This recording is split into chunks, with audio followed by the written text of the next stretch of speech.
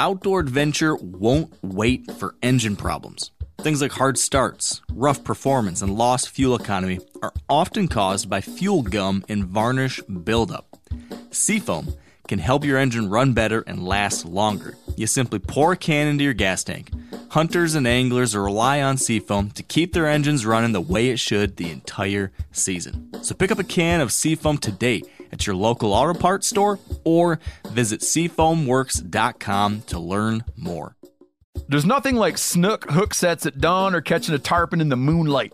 Find your next fishing trip made easy on fishingbooker.com and experience the magic of the Sunshine State or any other destination on your fishing bucket list. Book a blue water adventure in search of sailfish or go snapper fishing with the kids. With over 6,000 captains and trips to choose from, planning your next one just got a whole lot easier. Download the Fishing Booker app on the Google Play or App Store or visit them online at fishingbooker.com to book your trip today.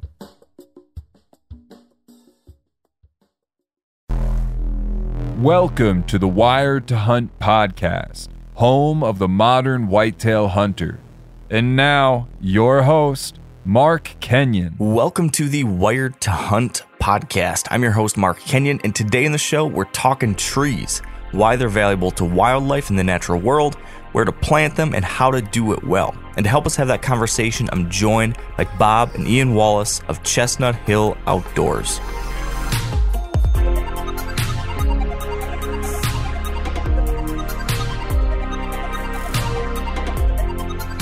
All right, welcome to the Wired to Hunt podcast, brought to you by First Light.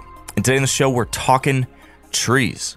We're going to cover everything you need to know to make trees a part of your habitat improvement plan. We're going to be talking about how trees can help you improve a property for deer and deer hunting, as well as how to make it be beneficial for all sorts of animals and birds and pollinators living in your neck of the woods. We're going to explore the services that trees can provide, not just feeding deer mass, but everything else they do for the environment. We're going to talk about why they're so impactful, how to choose the most useful and appropriate trees for your goals and for your area. We're going to talk through what kinds of trees are the best for certain goals. We'll definitely talk a lot about how to choose the right places to plant and the right ways to do that planting itself. This is really great stuff. We've never spent a really kind of substantial amount of time talking about trees, mast trees, hard mast, soft mast, fruit trees, all the many different things these can do for deer and deer hunting. And today I'm really glad we're doing it. And my guests today are two folks who have a deep and very, very interesting connection to trees. Chestnut trees in particular. Now, you might not know much about chestnut trees because they have mostly been wiped off the face of our continent, but it wasn't always that way. And it might not have to stay that way in the future either. You see, our guests are Bob and Ian Wallace of Chestnut Hill Outdoors. They run a very successful nursery selling trees all across the country with a particular focus on trees for wildlife, for hunters, and land managers, and they've got a tremendous knowledge of this intersection between growing and planting trees and then also meeting the goals that we as hunters and outdoors people have. So that's what they do, but they've got this really interesting history that I found fascinating as well. So before we get them on, I want to read you just a little bit about something related to this history and this history of chestnut trees, which is something that they are deeply connected to. And it was talked about in my recent favorite book of the year, The Overstory, which maybe you've heard me ranting and raving about here in recent weeks. But it's good stuff, and I thought this would be a really appropriate time to read you a little excerpt here. So this is a little snapshot of the history that preceded Bob and Ian's story. And then when they come on, they're going to explain how they fit into this. So here's the excerpt. The killer slips into the country from Asia in the wood of Chinese chestnuts destined for fancy gardens. A tree in the Bronx Zoological Park turns October colors in July. Leaves curl and scorch to the hue of cinnamon. Rings of orange spots spread across the swollen bark. At the slightest press, the wood caves in. Within a year, orange spots fleck chestnuts throughout the Bronx, the fruiting bodies of a parasite that has already killed its host. Every infection releases a horde of spores on the rain and wind. City gardeners mobilize a counterattack. They lop off infected branches and burn them. They spray trees with a lime and copper sulfate from horse-drawn wagons. All they do is spread the spores on the axes they use to cut the victims down. A researcher at the New York Botanical Garden identifies the killer as a fungus new to man. He publishes the results and leaves town to beat the summer heat. When he returns a few weeks later, not a chestnut in the city is worth saving. Death races across Connecticut and Massachusetts, jumping dozens of miles a year. Trees succumb by the hundreds of thousands. A country watches dumbstruck as New England's priceless chestnuts melt away. The tree of the tanning industry, of railroad ties, train cars, telegraph poles, fuel, fences, houses, barns, fine desks, tables, pianos, crates, paper pulp, and endless free shade and food. The most harvested tree in the country is vanishing. Pennsylvania tries to cut a buffer hundreds of miles wide across the state. In Virginia, on the northern edge of the country's richest chestnut forest, people call for a religious revival to purge the sin behind the plague. America's perfect tree, backbone of entire rural economies, the limber, durable redwood of the East with 36 industrial uses, every fourth tree of a forest stretching 200 million acres from Maine down to the Gulf, is doomed. A 5-year-old in Tennessee, who sees the first orange spots appear in her magic woods, will have nothing left to show her own children except pictures. They'll never see the ripe, full habit of the tree, never know the sight and sound and smell of their mother's childhood. Millions of dead stumps sprout suckers that struggle on year after year before dying of an infection that, preserved in these very stubborn shoots, will never disappear. By 1940, the fungus takes everything, all the way out to the farthest stands in southern Illinois. 4 billion trees in the native range vanish into myth. Aside from a few secret pockets of resistance, the only chestnuts left are those that pioneers took far away to states beyond the reach of the drifting spores.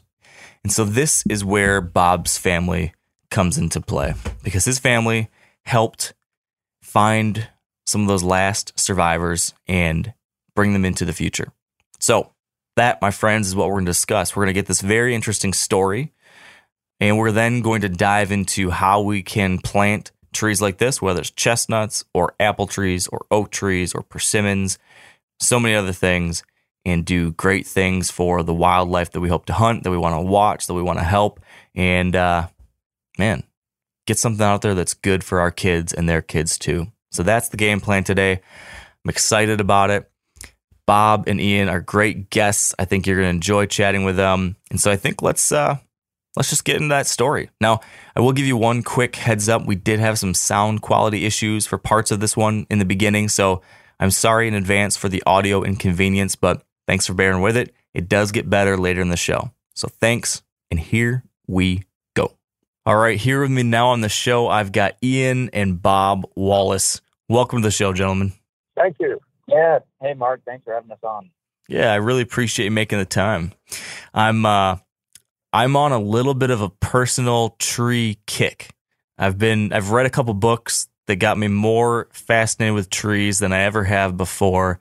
So the last 2 months or so, I've been just diving really deep into the world of trees and forests and all sorts of stuff. So I'm particularly excited about this one, given your guys' history and your specialty. So I guess with that said, could the two of you, just give me a quick introduction to yourselves and your role today with the nursery? Ian, do you want to kick things off, maybe? Yeah, sure. So my name is Ian Wallace. I'm Bob's son. Bob founded the nursery with my mom, Deb, about 40 something years ago now. And my brother and I have taken over operations at this point. And I'll let Bob kind of explain a little bit of the history of everything. But we as a family have been just really involved in the nursery industry and in all things plants for a really long time. My great grandfather was Dr. Dunstan, who bred the Dunstan chestnut, and he was a plant breeder. And so we have generations of just knowledge and dirt wisdom that, we find, it's crucial to pass that information on to other people, because we think that, trees and plants are, of course, just a crucial part of our local ecosystems. Yeah. Bob, what about you? Can you give us a little more of that backstory? So I got involved in chestnuts. My father was a plant breeder at the University of Florida, and my mom's dad, his father-in-law, was a great breeder, and he got given some cuttings from an American chestnut tree that had survived in a grove of 100 acres of dead trees from Ohio. Chestnuts are a really unique tree. They were the most common tree in the eastern hardwood forest and for millennia. And they were an incredibly prolific food-producing tree. Chestnuts are high in carbohydrates, high in protein, high in water, low in fat. So they're really nutritionally like a grain, like brown rice that grows on a tree. And if you could imagine what that means if you were a deer or a squirrel or a hog or whatever, it's an incredibly valuable food source. And every fall throughout eastern North America, there was a giant mass crop of chestnuts. And they literally were, in some areas in the Appalachians and in the Northeast, a solid forest. It was 75, 80% of the forest in some areas. And around the turn of the century, a bark fungus from China got accidentally introduced into the United States on trees at the Brooklyn Botanical Garden. And it was, they had brought in chestnuts from China. Chestnuts exist all over the world in the northern latitudes. And they've been incredibly important as a food source, not just for wildlife, but also for people. I mean, there's remnants of chestnuts in 7,000-year-old Chinese archaeological digs. They're in all the Native American archaeological digs in the eastern United States. And they were really important for settlers and for Native Americans as well as for wildlife. And so it's an incredible food source. But this disease was brutal. The disease was from China. Chinese chestnuts have resistance to it, but the American chestnut didn't. And in the space of about 30 years, 30 million acres of forest died in the eastern United States. I mean, that's easily the largest ecological disaster in American history. And none of us remember it because we weren't alive. I mean, it's just unknown. Now, if you could imagine all the oak trees in the eastern United States dying off right now, that's how devastating it would be.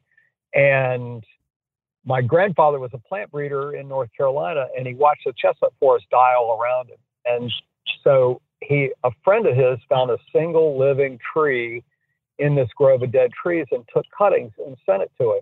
My grandfather, after the blight had killed off all the chestnuts, had planted Chinese chestnuts on his farm in North Carolina. And so he hybridized this single living American chestnut that had some native, natural blight resistance in it with Chinese chestnut. Chinese chestnut does not have a very good tree form. It's not timber-like like the American. And the nut quality is not quite as good. And so he created this hybrid that both had really good nut and tree quality and was resistant to chestnut blight. And this was in the 1950s. And when he retired, he moved to be near my mom, his daughter, in Alachua, Florida, where the farm is. And he had this grove of chestnut trees on his property, and one of the few chestnut groves in the eastern United States at the time. And they were blight resistant. So we took samples of them, inoculated them with blight. They survived the inoculations. We sent them around to different chestnut researchers to see how blight resistant they were. And they turned out to be a really high quality tree. And so I got out of college and moved to the farm to be near my grandparents and started a nursery to be able to grow chestnut trees. And at the time, the U.S. was importing millions of dollars of chestnuts for roasting on the open fire. And that was our original market, was to try to sell them to orchardists to replace the imported chestnuts. And it was a great idea, except when you sell to an orchardist, next year you got to find another orchardist because they planted their crops. So the nursery diversified over time, and I was at a conference. I'm a fisherman. I was not a hunter at the time, and I was at a conference talking to a guy about deer repellent because all the orchardists were having to fence their orchards off because the deer were literally coming in and cleaning out their entire chestnut harvest.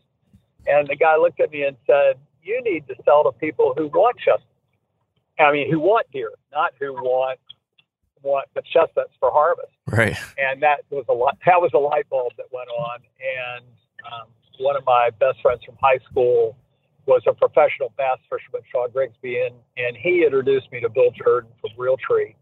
And at the time, Mossy Oak had a little nursery selling oak trees, and so I went to Bill and pitched the story and said, "Hey, look, we'll license with Realtree and call it Realtree Nursery and sell chestnut trees, which is a way better tree for attracting deer than oak trees are, because one, they're sweet, two, they don't have any tannin. Deer will eat a white oak long before they'll eat a red oak, just acorn, because the white oaks are less bitter. And chestnuts have no tannin whatsoever, and the deer absolutely love them. So we started selling chestnut trees to deer hunters probably 15 years ago. And I think it really changed the concept of food plots in the entire hunting industry. Everybody was planting brassicas, they were planting corn, they were planting beans. A lot of those crops, you had to plow the ground every year. You had to have machinery or work the soil, and you had to replant. And the beauty of a tree crop for producing food is you plant one time and you take care of it for a few years, and that investment can last you 100 more years. So you're not just planting for yourself, but you're planting for your kids and your grandkids. And the deer, when they learn that there's an orchard producing food, the does teach the fawns, and those deer come back every single year. And our orchard, we have a conveyor belt of squirrels that hauls the nuts off as well as the deer. So when you come home, there's half a dozen deer in the orchard at the farm during harvest season. So it's a pretty amazing attractant, and I think it really we kind of discovered a whole new way to improve your land and improve your take care of your farm and improve the wildlife on your land. Yeah. Now, correct me if I'm wrong, but there are a number of other services, I guess, maybe if we think of it that way, that trees can provide on a landscape outside of just food, right? I mean, I've heard about they stabilize tree banks or stream banks if you're planting them by water. They filter drinking water. Absolutely. They help pollinate, different things. Can you speak a little bit about that stuff? Sure. One of the biggest issues that we're facing, and not to get too political, but the climate change can be reversed by planting more trees. I mean, trees take up carbon dioxide, they emit oxygen, they enhance the health of the soil. And there's studies around the world where farmers in Africa, in an area that all the trees have been cut, the land's drying out, the crops don't grow well enough. But if they go in and plant trees, especially, even just along fence rows or scattered throughout the pasture, it creates shade for the livestock, shade for the wildlife. It creates food sources, and it actually changes the moisture regime of the climate in that area, because the trees hold moisture in the soil. They emit moisture at night through respiration, which is the backside of photosynthesis. And so they breathe out moisture at night, and it really can change your entire farm. And if you're buying, old land that's been farmed heavily and the nutrients have been wrung out of the soil from too many crops harvested, if you go in and plant trees, you can completely change that cycle in a very short period of time. There's a lot of research on a lot of different angles about that. Yeah, it's fascinating stuff. Yeah, and another point to that is that local flora and fauna in a native ecosystem is in itself like a living organism. They're all connected significantly to each other.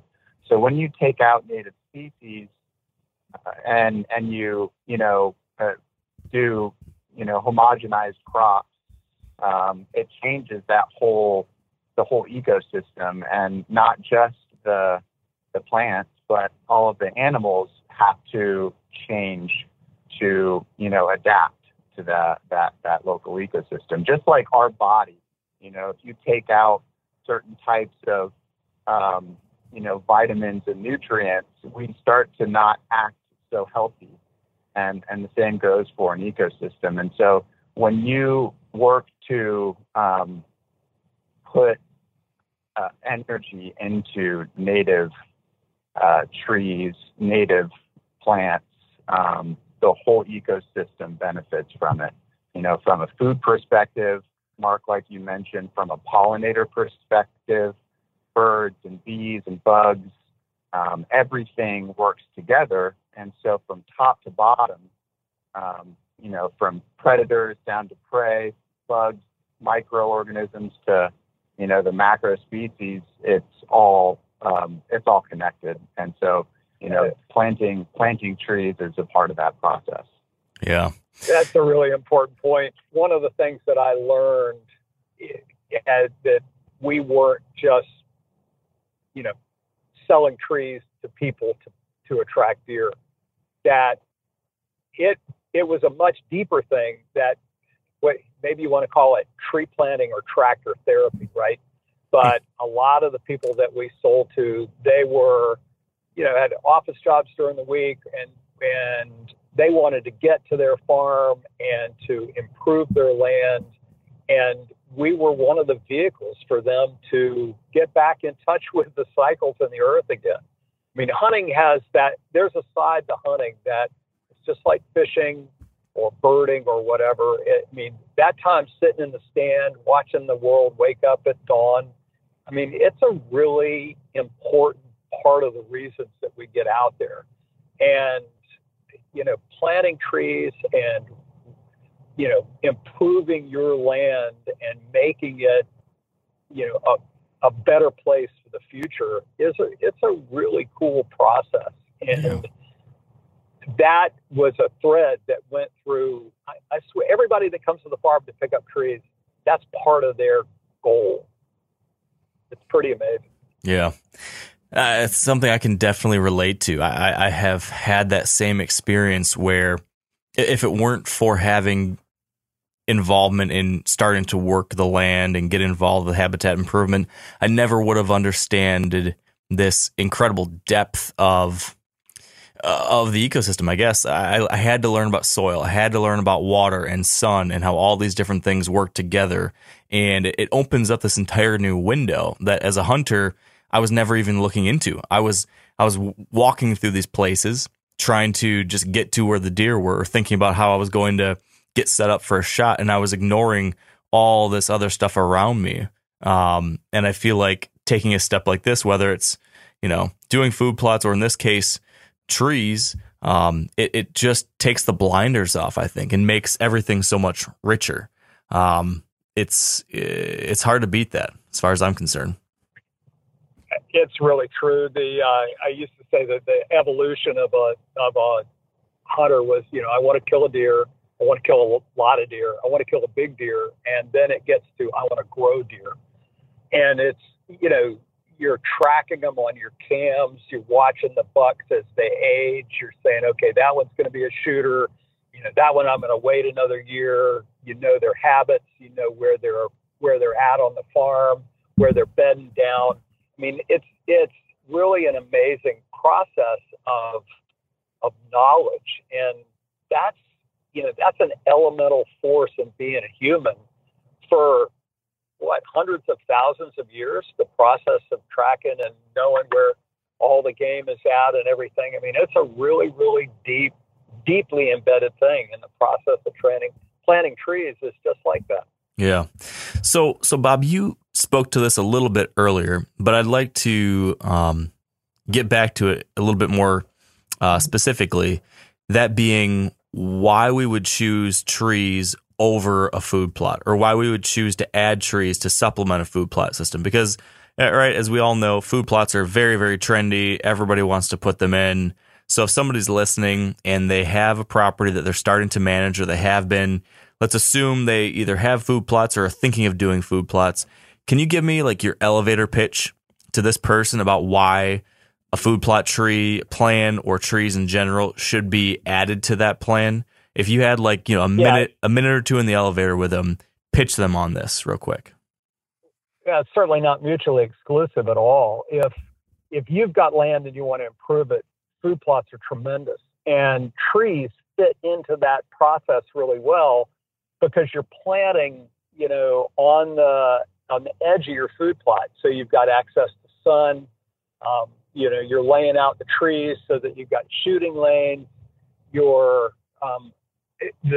real benefit, though, it's as much economic or ergonomic that you're putting the energy in at the beginning. And I like to say trees are like children. If you plant them out and you don't water them, and you ignore them, you're going to get out of it what you put into them. But if you go out and take care of them for the first 3 or 4 years, you're going to have something that's going to reproduce food year in, year out for decades and decades. And I mean, it's an inexpensive long-term investment in the health of the property, and basically the biological mass that it can support by adding a whole another layer of food production. Plus, chestnuts are, as I mentioned before, are a high carbohydrate energy source, and they fall right at the time of the rut. So they are really important, and have been for deer, a really important resource, when they need the most energy to be able to chase the does around. So it's a really critical thing, and they're very evolved together. Yeah. Ian, would you add anything? Well, I would definitely like to add a couple key things that I think is just really cool. I mean, Mother Nature provides, and when you plant, your traditional food plot, you're going to have a window in which it's going to grow, and you can decide that window, and it's going to peak, and that's when the nutrition is available.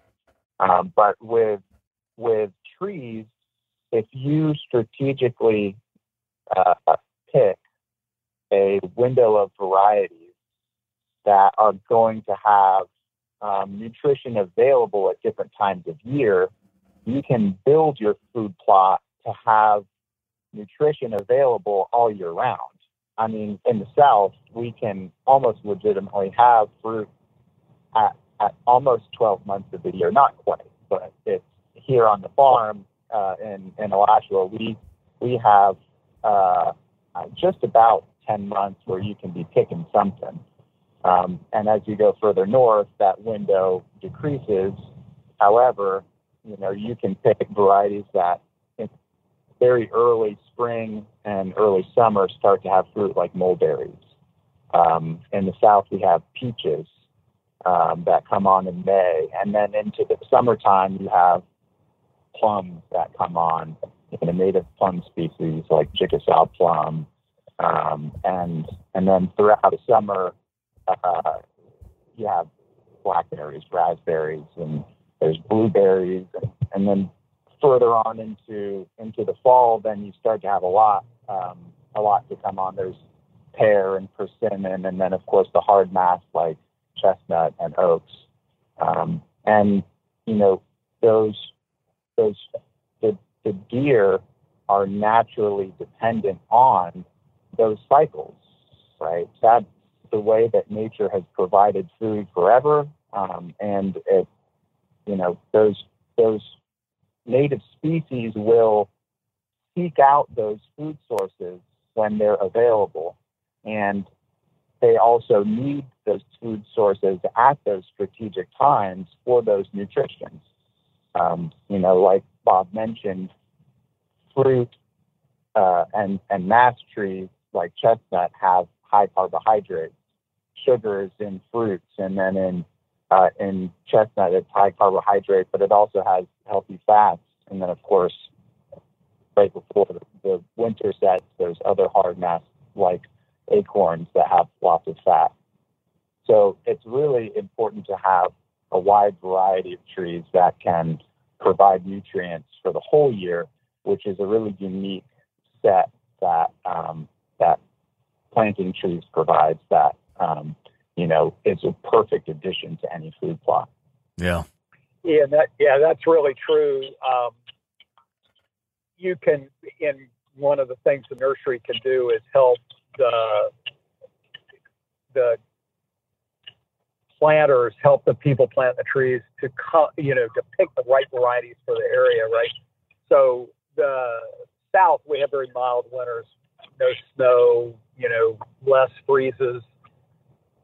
Different trees are adapted to different latitudes, different areas. The USDA has what's called a chilling map, which is the number of hours underneath 45 degrees during the wintertime. And so this stands to reason that stuff that grows in northern Illinois doesn't get enough chilling when you plant it in southern Georgia. And that's especially true with a lot of the fruit varieties, that chilling is a factor in triggering the flowering first thing in the spring, which then ends up bearing the flowers turn into fruit.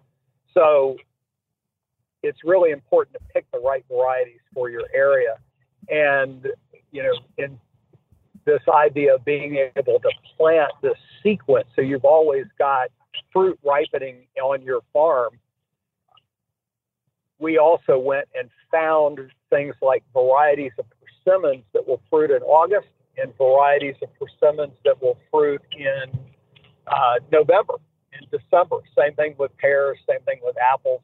And so having that wide range of cultivars that produce at different times also really helps keep the deer on your property. I mean, literally, you can have a 5-acre backyard and plant enough fruit there that you're going to pull deer from all over the area, because most areas don't have that amount of food. During the summer, when there's a lot of vegetation, the deer turn to vegetation and eat lots of leaves and grass and stuff like that.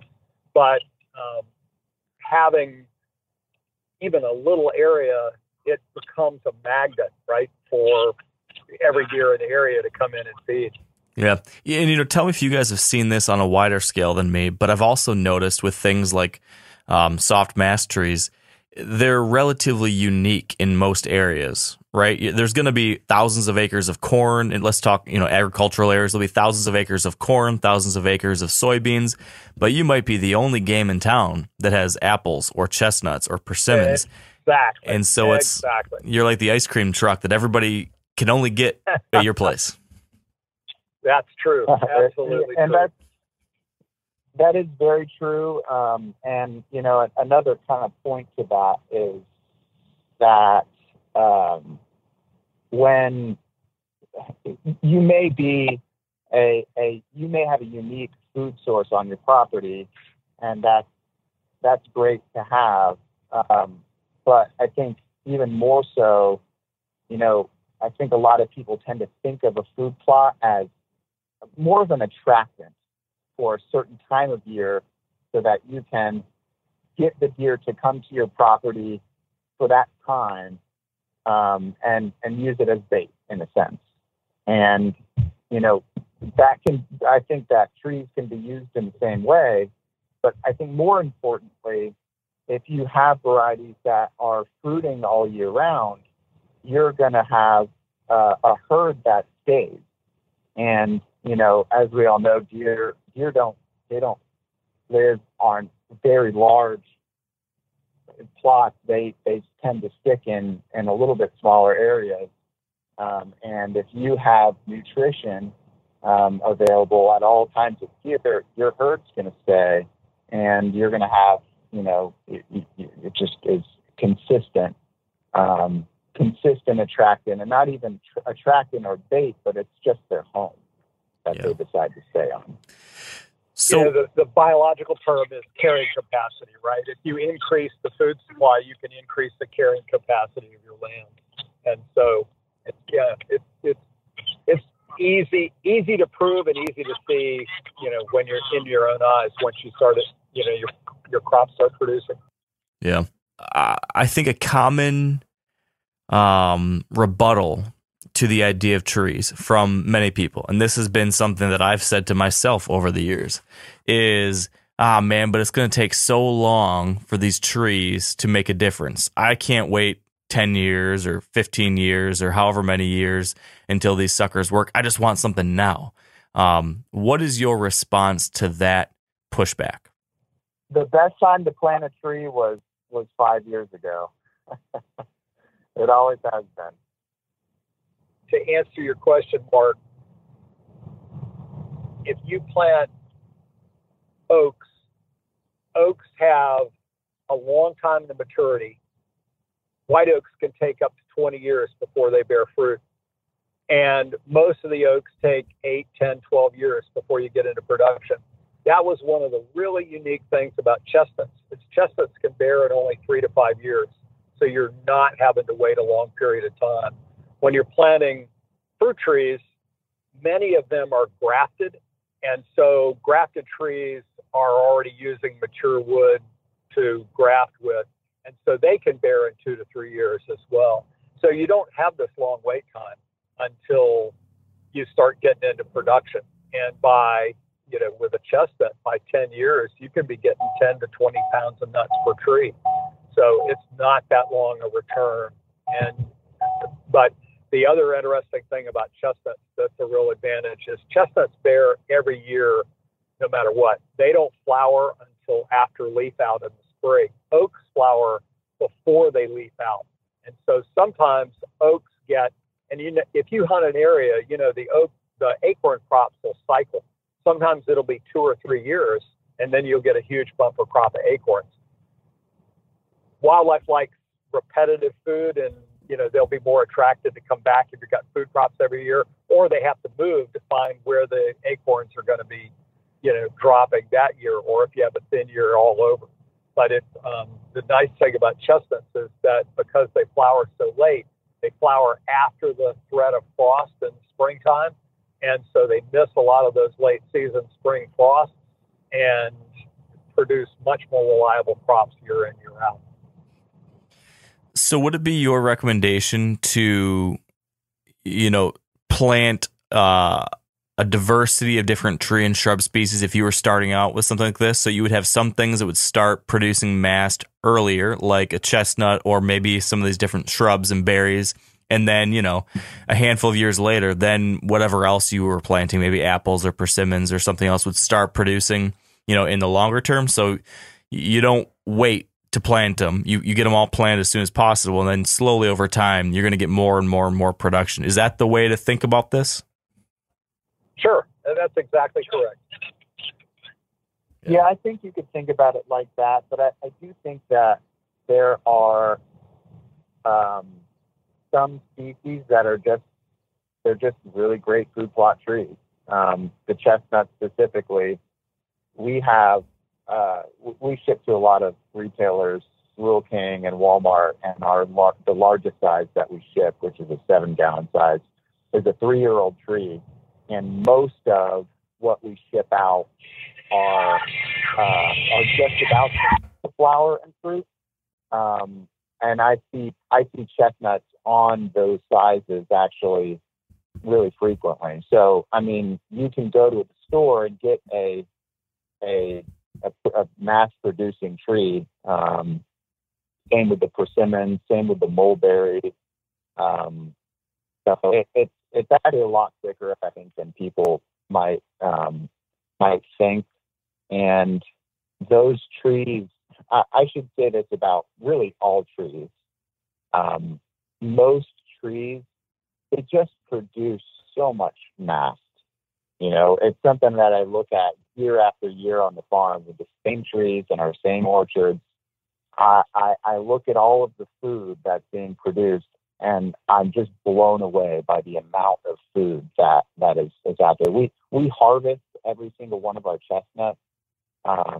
However, we don't harvest all of our persimmon fruit, our pear fruit, our citrus that's on the farm. There's peach, there's mulberry. There's a lot of fruit that we don't harvest, and there's thousands of pounds that fall and just go to waste. They rot on the ground. We eat as much as we can, but we just simply can't harvest all of it because they're budwood sources. We don't sell the fruit itself on the farm, and so, you know, plant the trees.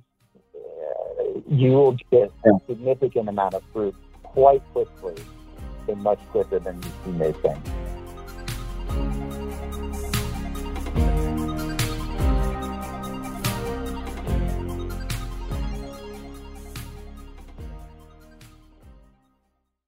Now, a lot of you guys are familiar with the old hunting tradition of eating, you know, some organ, the heart or a chunk of liver off the first animal you kill. I had that when I was a little kid, and it was a big deal. Organ meats were always prized by frontier people who knew the importance of getting a lot of different minerals and nutrients. And as often is the case, those guys were onto something, because organs are among the most nutrient-rich foods on the planet. And you can get the same benefits your ancestors craved via convenient daily capsules from Heart and Soil, made exclusively from regeneratively raised, grass-fed, and finished cattle. Heart and Soil's unique freeze-drying process means all those important nutrients are trapped in, ensuring you experience every one of the benefits of nature's superfood in a clean, convenient, taste-free capsule. Find out more at heartandsoil.co. And make sure to use code MeatEater for 10% off your purchase. That's heartandsoil.co. Use the code MeatEater. O'Reilly Auto Parts are in the business of keeping your car on the road. O'Reilly Auto Parts offer friendly, helpful service and the parts knowledge you need for all your maintenance and repairs. If you're confused about what part you need, like what wipers are going to be the best, what replacement headlights are going to be the best, go into O'Reilly and talk to the people that work there, because they're great and they're super friendly, and they'll get you squared away where you walk out knowing you got the right thing. They've got thousands of parts and accessories in stock, either in-store or online, so you never have to worry if you're in a jam. Do you need your windshield wipers replaced? You need a brake light fixed? You need some quick service? They'll help you find the right part or point you to the nearest local repair shop for help. The professional parts people at O'Reilly Auto Parts are your one-stop shop for all things auto do-it-yourself, and you can find what you need in-store or online. Stop by O'Reilly Auto Parts today or visit us at O'ReillyAuto.com/MeatEater. That's O'ReillyAuto.com/MeatEater. So then let's say that somebody is listening and they've been convinced that, yeah, trees should be added to my repertoire.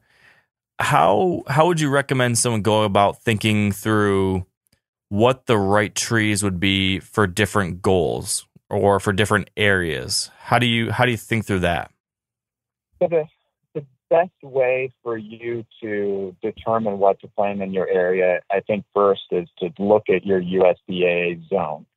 USDA plant hardiness zone map is, if you just Google that, USDA plant hardiness zone map, it has your USDA zone, and it goes from, warm to cold. In the south, it's like, Florida's zone I think it gets down to 11, and then 10 is Orlando area. 9 is where we are in Gainesville, and it just goes up all the way to Michigan, where Michigan is, I think, zones 4, and 5. So check your USDA zone. You can Google your zip code, and based on that, you can go to really anywhere that sells trees, and it should, on the tag or on the website, give you that information. And there are some big retailers who are known for having trees and varieties that may not survive in your area. So make sure to check that. Make sure to take a look at what zone you're planting in and what the trees are. Then next from there, I would really recommend just going out and taking a look at your property. What kind of soil do you have? Where are you wanting to plant? Does it have full sunlight?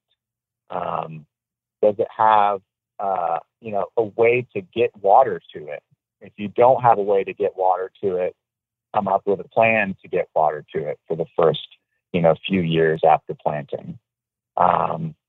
You can take a soil sample. You can find a soil sample online, really anywhere, but also your local feed and seed store or your local ag extension office can provide soil samples, and check out like what kind of soil you have. Do some research into your planting site, because kind of like that site prep is important. Is important to think about, and all of those kind of factors will give you a general idea of kind of what you can plant in your area. But I mean, really, primarily, it's going to be your zone, your USDA zone. Yeah. Okay, so then let's say we've done that. We've checked our zone and we've checked what our site specifics are. All things being equal, what would be a handful of your top recommended trees to consider, assuming that some will be right for certain areas? If you had to give me like the greatest hits that everyone should at least look into, what would those be? Yeah, sure. Yeah, so I think that I would start by thinking about a range of, first, highly producing trees, and second, having a range of varieties that are going to produce at different times of year. I think would be preferable and best for a food plot. But number one, I would recommend, if your primary goal is to attract wildlife and deer, the Dunston chestnut is, and the chestnut specifically is a tree that deer are naturally wired to seek out, because of the rich history of chestnut in America. It's something that they just smell and sense, and they come to it over many other, acorn or other, fruit. So chestnut, and it produces extremely heavily. Next, I'd say persimmon. Persimmon also is just a heavy producer. It's high in sugars and an important time of year. Pear is a really great tree.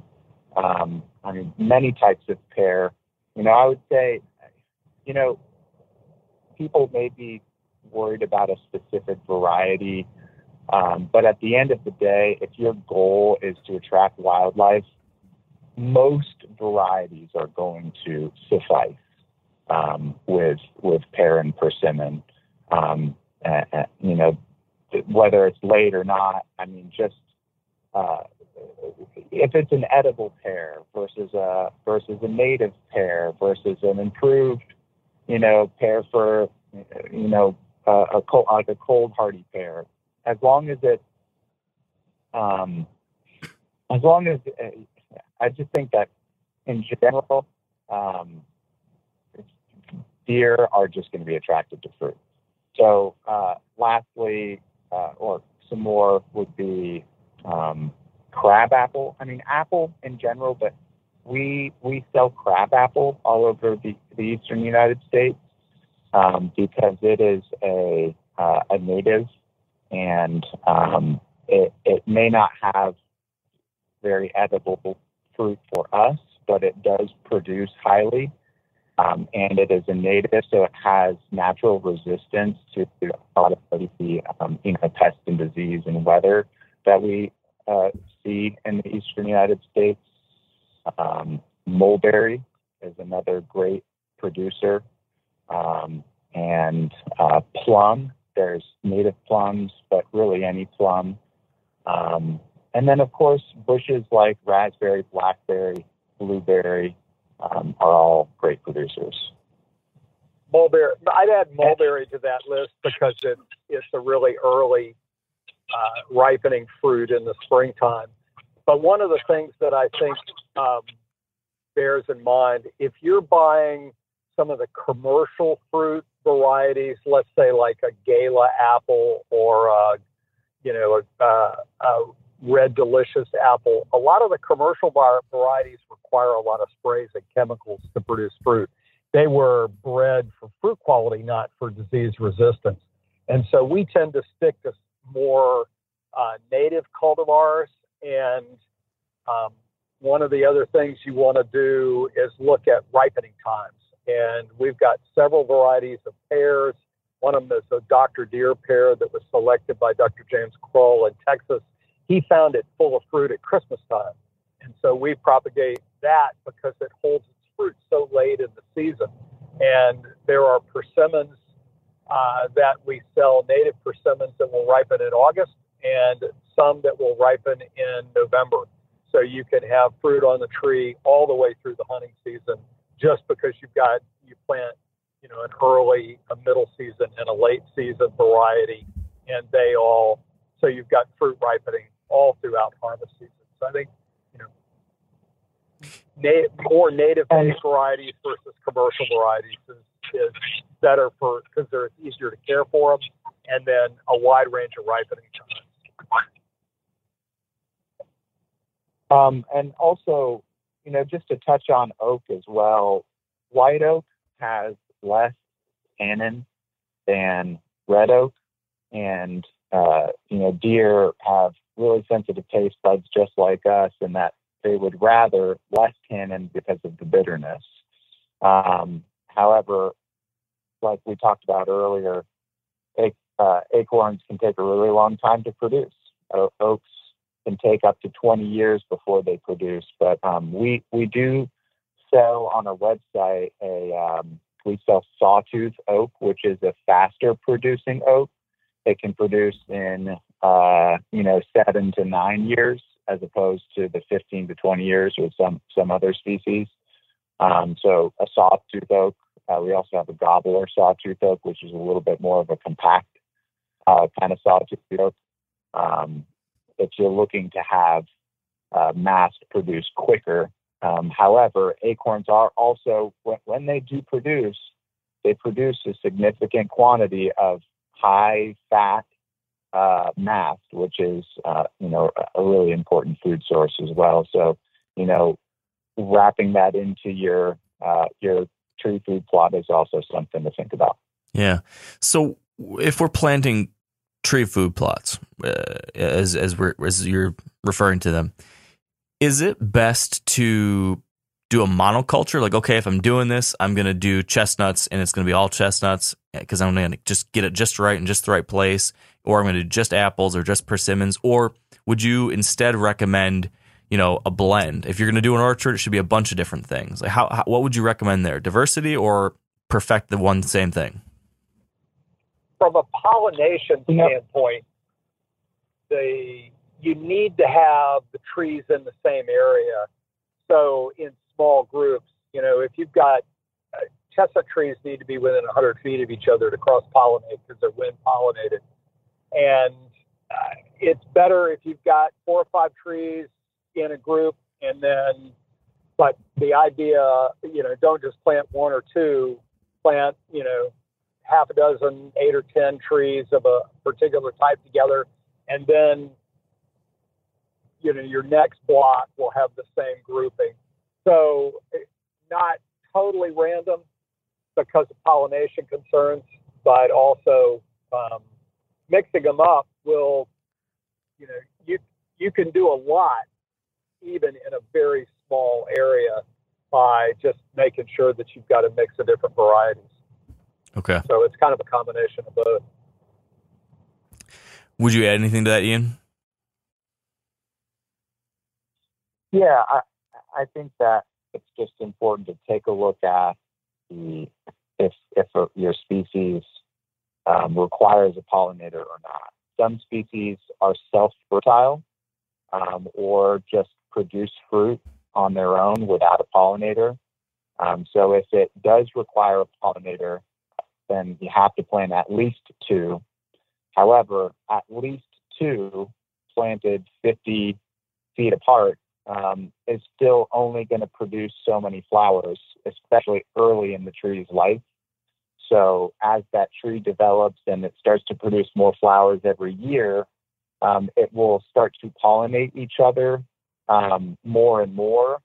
But with 3 or 5 or 10 trees, it's going to start to have more interpollination earlier in your food plot. So it's something to think about. I would recommend having a variety of trees because I think that having the different types of nutrients is all important. However, it just depends on how large your planting site is, some people want to plant 3 trees, 4 trees. That's all the space they have. And so in that scenario, you may just want to plant homogeneous and have just one variety. Whereas if you have a little bit of space for more trees, then I would recommend doing, a couple different varieties with at least 3 trees within pollination space, so that they can pollinate each other. I was going to say, let's talk a little bit land. Site selection and your property, or let's say you haven't bought land yet. What do you want to look for? Because Ian mentioned it before, and I think it's really critical, is that your soil is really important for your ability to be able to have a good tree food plot. And, as Ian said before, go look at what's growing on the property right now. If you've got nice oak trees and, elm and beech and that sort of stuff growing on your property, you can grow chestnuts and you can grow oak trees and probably most of the fruit for your area. But if you've got pine flatwoods that doesn't have, very good soil, and that's a common soil type down here in the deep South, especially Georgia, South Carolina, and all the way along the Gulf Coast, you need to really find the best planting sites. Consequently, further north where there's rolling land or bottom land, a lot of people come and say, well, look, it's real wet down there. I want to put the trees down there. That's actually not the place to plant. A lot of trees, chestnuts in particular, don't like wet feet. They can get root fungus, Phytophthora, and it can, really stunt or kill the tree from root fungus if the soil stays too wet. If when the snow melts in the spring, down in the bottom of a swale and it stays moist for a long time, you want to avoid that. You want an area with air drainage and water drainage. So planting on a side slope, especially like south-facing slope, is really good. The north-facing slope can be really cold if you're up north. You want to avoid that. So, the microclimate that you pick to plant, or if you're choosing property that has, a range of elevations, looking at the native vegetation in the area will tell you a tremendous amount about what you can grow on your property. The other problem with bottom land is in late spring frosts, which always occur, cold air settles in those low pockets. And you can get a frost down in one of those pockets when up on the hillside it never frosts at all. And so you can get leaf damage or flower damage from late frost if you plant down in a bottom in a pocket. So typically orchard sites are better where there's good air drainage and water drainage in the soil. Okay. So, that's exactly what the next thing I was curious to learn a little bit more about. Now, what about sun? Do we need 100% full open sunlight, or can you get away with some partly shady kind of patches in an already somewhat timbered location for these types of things? Which is it on that front? Yeah. Chestnuts in particular, they're a forest tree. The reason they were so common in the forest is they were faster at competing to the tree fall gap. If you're a little seedling underneath the big shaded canopy, you got to sit there and wait until you get a shot at the light up above. And if the tree fell, chestnuts were faster at colonizing that gap than any other species. It's one of the reasons that they were so widely spread. Plus animals, transported the seeds around and planted them all over the place, squirrels, that sort of thing. But the partial shade, partial sun, the more sun, the better. But planting in a forest is not a problem as long as they have some access to sunlight. And then some trees, a lot of the fruit are, they're not canopy trees anyway. They might only be 20 or 30 feet tall maximum. And so they can grow along a forest edge. If you've got a regular food plot, there's no better place to plant trees than on the edge of that, that existing open food plot. It's a perfect location. Speaking of how quickly growing chestnuts are, there was a quote from a book I love called The Overstory, and I jotted it down in case there was an opportunity to read it, and so I got to throw it in here. He wrote that the trees thicken like enchanted things. Chestnut is quick. By the time an ash has made a baseball bat, a chestnut has made a dresser. Bend over to look at a sapling, and it'll put your eye out. I thought that was pretty good. That's a wonderful book, by the way. Yeah. So tell me this. I kind of want to get into some of the how-to. So let's say we've decided we want trees. We're going to try a couple different of these varieties. We're going to do some clusters here and there. We found a good site for it. Now we're going to actually get out there and plant them. Is your recommended planting process for trees basically the same for all of these species? So if you were to tell me the best way to plant a crabapple, would it be about the same as what you would tell me when I'm planting a chestnut or a white oak or a persimmon, or are they really different for each species? It's a great question, but they're all really similar. You dig a hole about the size of the container that the tree came in. You don't need a big hole, and especially in areas with heavy clay, don't dig this giant 4-foot wide hole and put a bunch of mulch in the bottom. That becomes a sponge to hold moisture and root fungus. So what we recommend is you dig a hole, about the size of or a little bit bigger than the container. Let's say it's a 3-gallon pot or a 7-gallon pot, and you can. Then when you unpot the tree, you break up the roots all around the perimeter of the root ball. And if you've got stuff that's crossed up or growing together, you can go in with a pair of clippers and clip them apart. But massage them open and break them up. And it's those young little tiny feeder roots that are where the tree uptakes all its moisture and nutrients from, not the big thick roots. They're little white filaments along the edges of the roots, at the tips of the roots. So you put the soil back in after you put the tree in, and then you water it in really well, basically mud it in. And what that does is that gets rid of air pockets.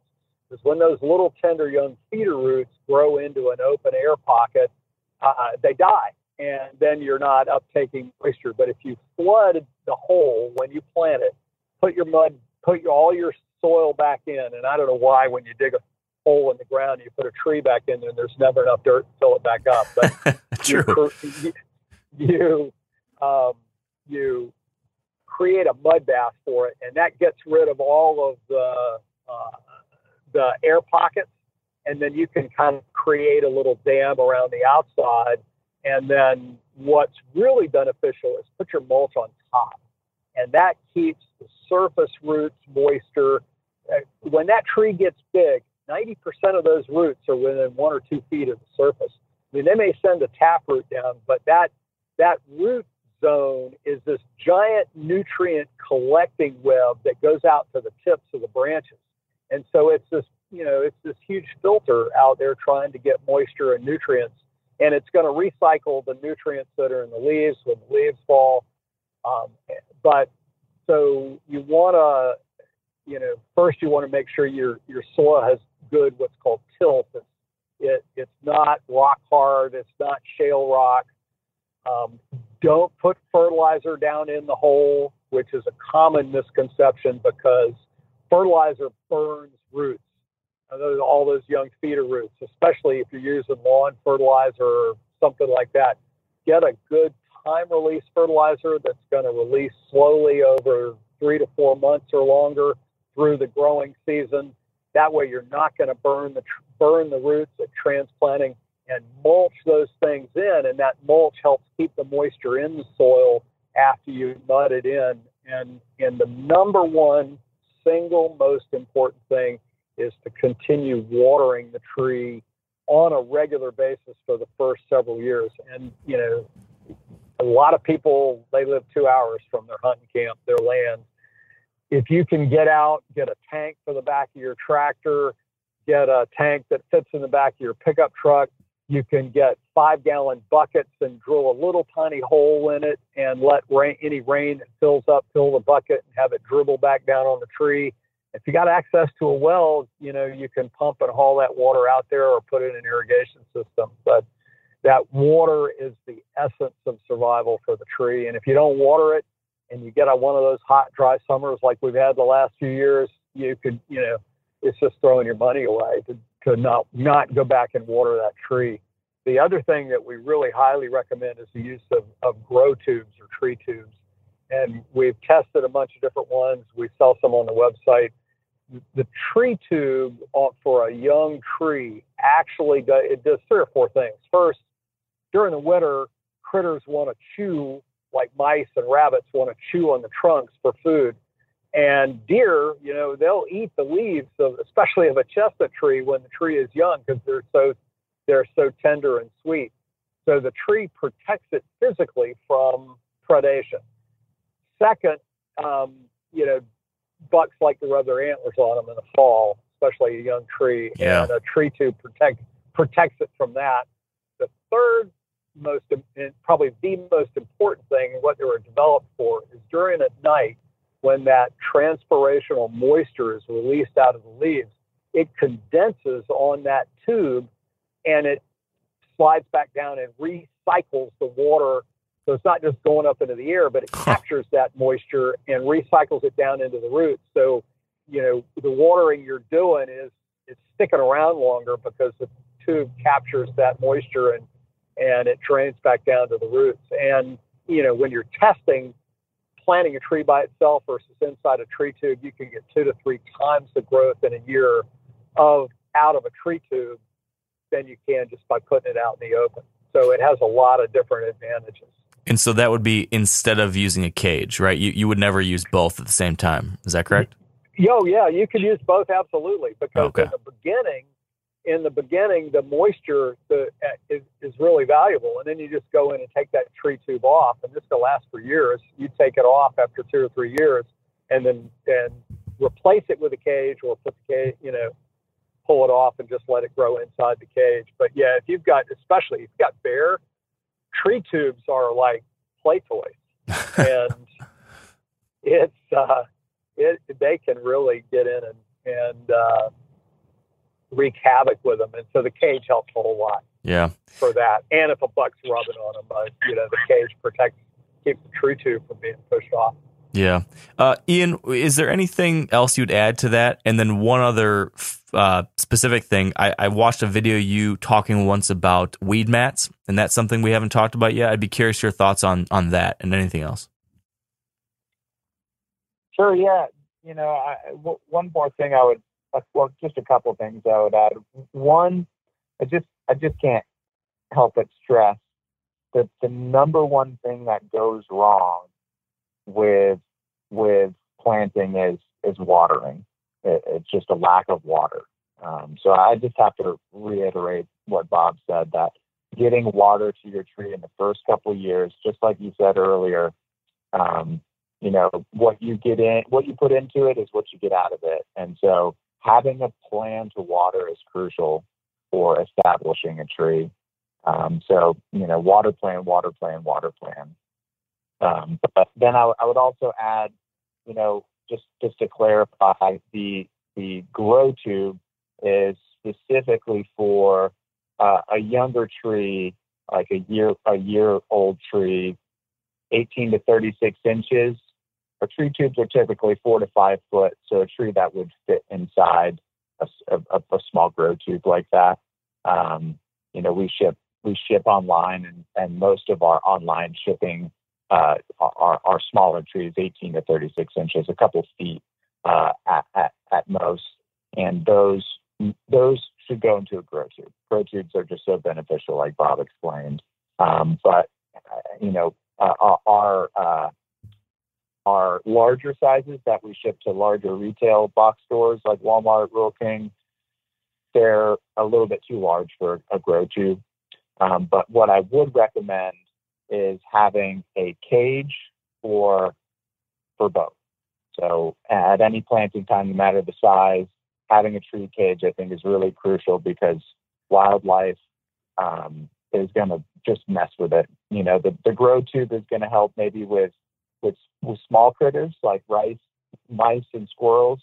But anything larger, deer, bear, you got to have a pretty substantial tree cage. Otherwise, they just love the tender tips of a newly growing tree in the springtime.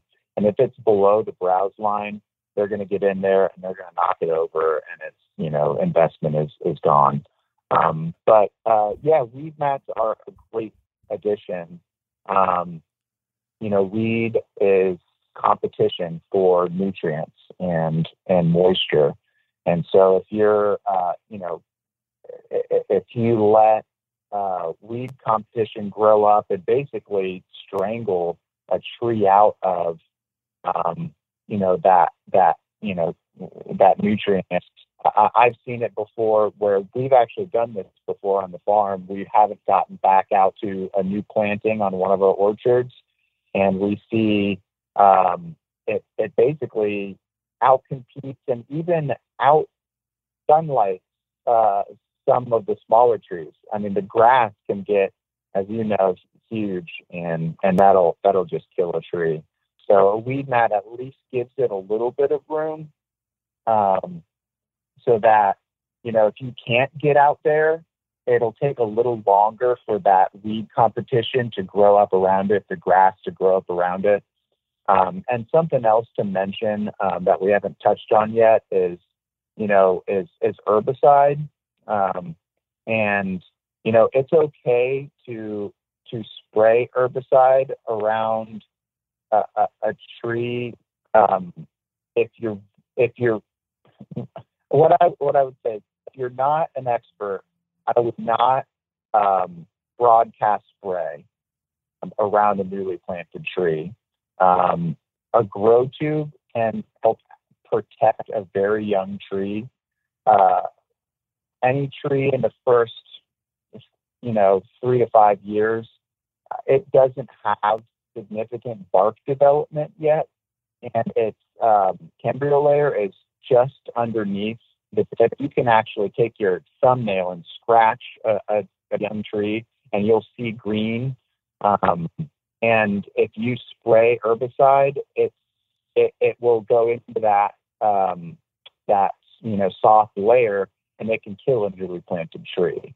So a weed mat is just another kind of step in protection that you can take before spraying.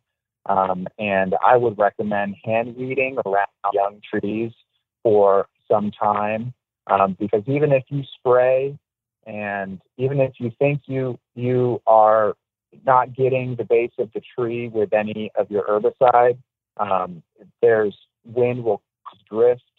If there's a windy day, or even a little after, it can kill a new tree. So you just got to be really careful about weed protection, which is why we recommend a weed mat. Okay. Other than that ongoing water plan in the long term, is there any other maintenance for these trees you'd recommend? I mean, I've heard some with apple trees, there's pruning and things like that that are sometimes recommended. Is there anything else we should be thinking about other than what you've mentioned? Chestnuts and many of the trees don't take that much pruning. They're naturally going to seek the light and to send that main shoot up. And, you may want to prune off some lower branches, to get it up above the browse line so they're not eating the leaves on the lower branches. Or if you're working with machinery in there where you want to be able to get underneath and, ride a mower around, that sort of thing. But there's not a huge amount to do. Regular fertilization once a year in the early spring with a time-release fertilizer, or if you hit a really bad drought, right? 4 or 5 years ago, there was just a tremendous drought, and trees were dying all over the eastern U.S., especially in the corn-growing regions in the Midwest. And it's, if you can get water back out, if you hit one of those droughts, that's sometime when you may need to go out. But that's the beauty of it. Is once the trees are established after 3 or 4 years, they take care of themselves. So, we haven't talked about pest management very much, but there are really not many pests. Chestnuts have hardly any. It's not something you have to go out and spray. And if you're using good native varieties, you're not having to use a lot of chemicals. And I really second what Ian is saying, and that stay away from Roundup in the early ages of a tree. You'd be surprised at the amount of drift that goes on, and you can kill a young tree really easily with accidental overspray. So just stay away from it and use the weed mat and use the hoe. Okay, perfect. Well, we've covered a lot about the why. We've covered the what. We've covered the how. Is there anything, Bob, when you're thinking through this topic that you think is really important to still touch on that we haven't yet? Is anything lingering on the tip of your tongue that you really got to get out there, or do you feel we've checked the boxes? Don't wait. Yeah. Every year you put it off. It's one more year you got to wait for crop. Even with stuff that's fruiting in 3 or 4 years, the rewards you get on a whole lot of different levels from planting and growing trees is an amazing process. And it really is, as you talked about, it changes the way you see your world. And I think that's the really most important lesson from this whole process. You're enhancing your land, but you're also learning how to really see into the cycles in nature and participate in those cycles. One of the things that's not talked about very much, but if you read the earliest settlers and in the United States, the earliest explorers, that the Native Americans living here planted chestnuts, they planted walnuts, they planted hickories, because they knew the value of those food crops. And, one of the reasons that chestnuts may have been so common in such a large area is they were planted by the early native populations that lived here. And so, we're living in an era right now where there's so much development, and, we've farmed it fence row to fence row. Take a little time, replant those fence rows, plant around your food plots, replant some of the areas that have been logged, and you're really doing, not only are you going to learn about the cycles, but you're doing, the whole system of benefit, and, you'll reap the harvest for decades. Yeah. Ian, would you add anything else? And then also, would you give us a rundown of where listeners can find more about your nursery online, how they can order trees or any other things we talked about? Yeah, sure. Yeah, I think kind of like Bob started with there. It's true. It's just, just getting started, I think, is is, the best thing. I know that, as just like with everything else, you can read about it all you want. You can think about watering and the weeding, but until you do it, you may not, you're just not going to figure out how it's going to work on your property and in your environment, in your soil, at your planting site until you do it. And you might find some hiccups along the way. Mother Nature likes to throw curveballs with weather and climate and, pests sometimes and disease that come up. And so I just would recommend getting started, because the sooner you do, the sooner you can have an established plot. But, besides that, it's just a matter of doing it, just like anything else. And, you can Google us at Chestnut Hill Outdoors. We have a website, chestnuthilloutdoors.com. You can purchase from us for our 2 major shipping seasons. We have a shipping season in spring and a shipping season in fall, but you can place orders for most of the year.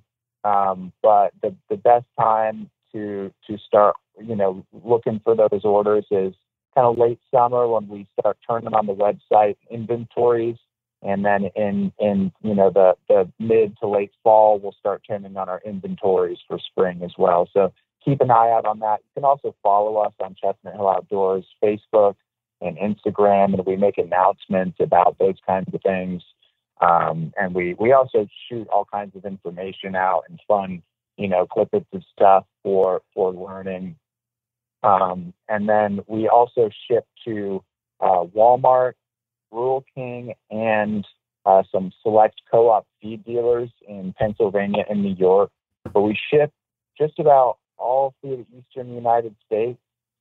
And if you want to find a location near you, you can go on our website to the store locator, which has a search bar that you can search your town or your zip code, and it'll pop up all the stores within a 60-mile radius of you. And you can go to that store. You can see how many we shipped. You can see when we shipped it. We're in the middle of our main shipping season right now in spring.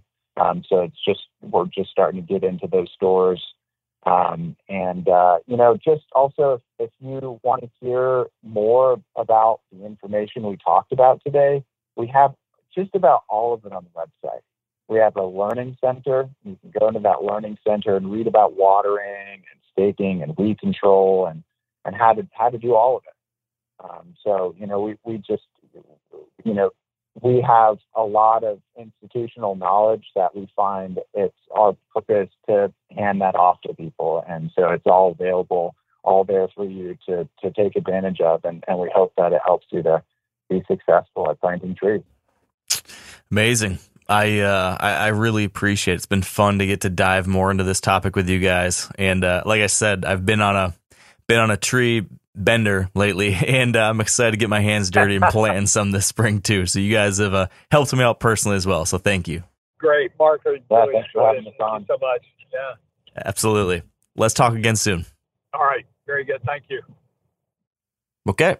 That is a wrap.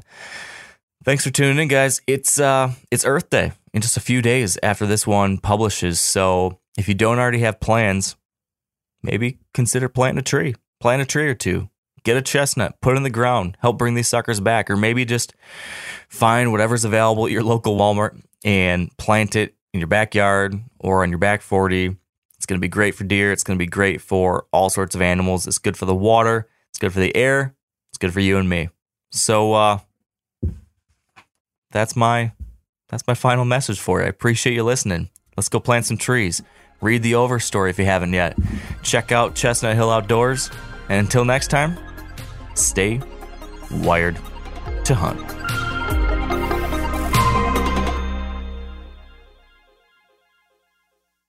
Outdoor adventure won't wait for engine problems. Things like hard starts, rough performance, and lost fuel economy are often caused by fuel gum and varnish buildup. Seafoam can help your engine run better and last longer. You simply pour a can into your gas tank. Hunters and anglers rely on Seafoam to keep their engines running the way it should the entire season. So pick up a can of Seafoam today at your local auto parts store or visit seafoamworks.com to learn more. I'm sure a lot of you guys remember the old ceremonial hunting tradition of eating the heart out of the first animal you kill. Meat from those organs are among the most nutrient-rich foods on the planet. You can get those same benefits your ancestors craved via convenient daily capsules from Heart and Soil. Find out more at heartandsoil.co. And remember, use code MeatEater for 10% off your purchase.